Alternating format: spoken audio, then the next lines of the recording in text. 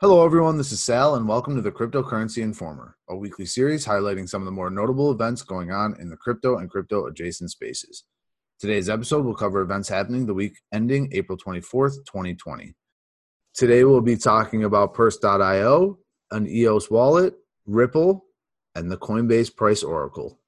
More information about each of these stories can be found on Talk.Bitcoin.Tax.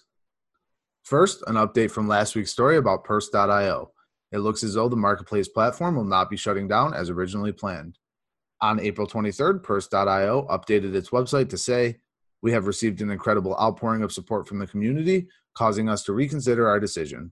Several parties, including well-known Bitcoin advocates, high-volume users, and established cryptocurrency companies, reached out with interest in acquiring Purse.io.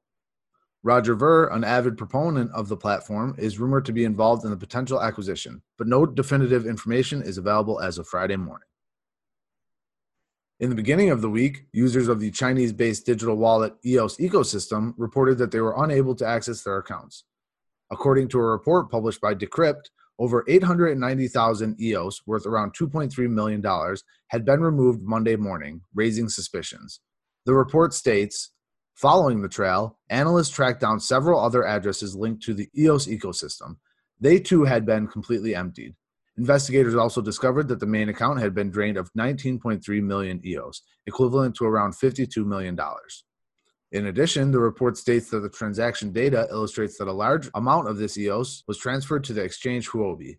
The EOS.io blockchain was launched in 2018 with the goal of decentralizing blockchain technology. The execution of this technology has led to some polarization in the crypto community. In addition, there have been reports of multiple investment scams allegedly involving the network and the EOS name brand. On Tuesday, an official complaint was filed by Ripple Labs Incorporated and its CEO, Brad Garlinghouse, against YouTube.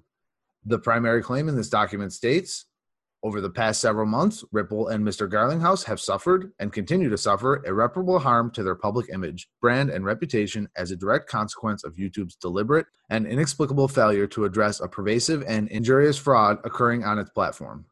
The complaint states that the harm in question is being instigated by a third-party attack utilizing spear phishing, hacked YouTube accounts, and the misappropriation of Garlinghouse's likeness.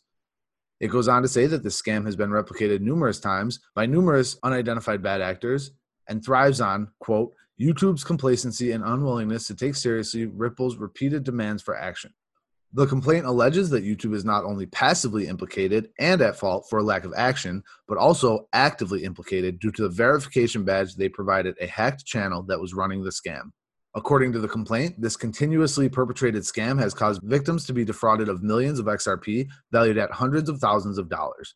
A blog post on Ripple's website states, "Today, we are taking legal action against YouTube to prompt an industry-wide behavior change and set the expectation of accountability. Misinformation affects everyone, and we can't be complacent about it anymore. This is a call to action. It's time to end this unacceptable behavior and protect our friends, family members, and consumers everywhere. YouTube and other big technology and social media platforms must be held accountable for not implementing sufficient processes for fighting these scams."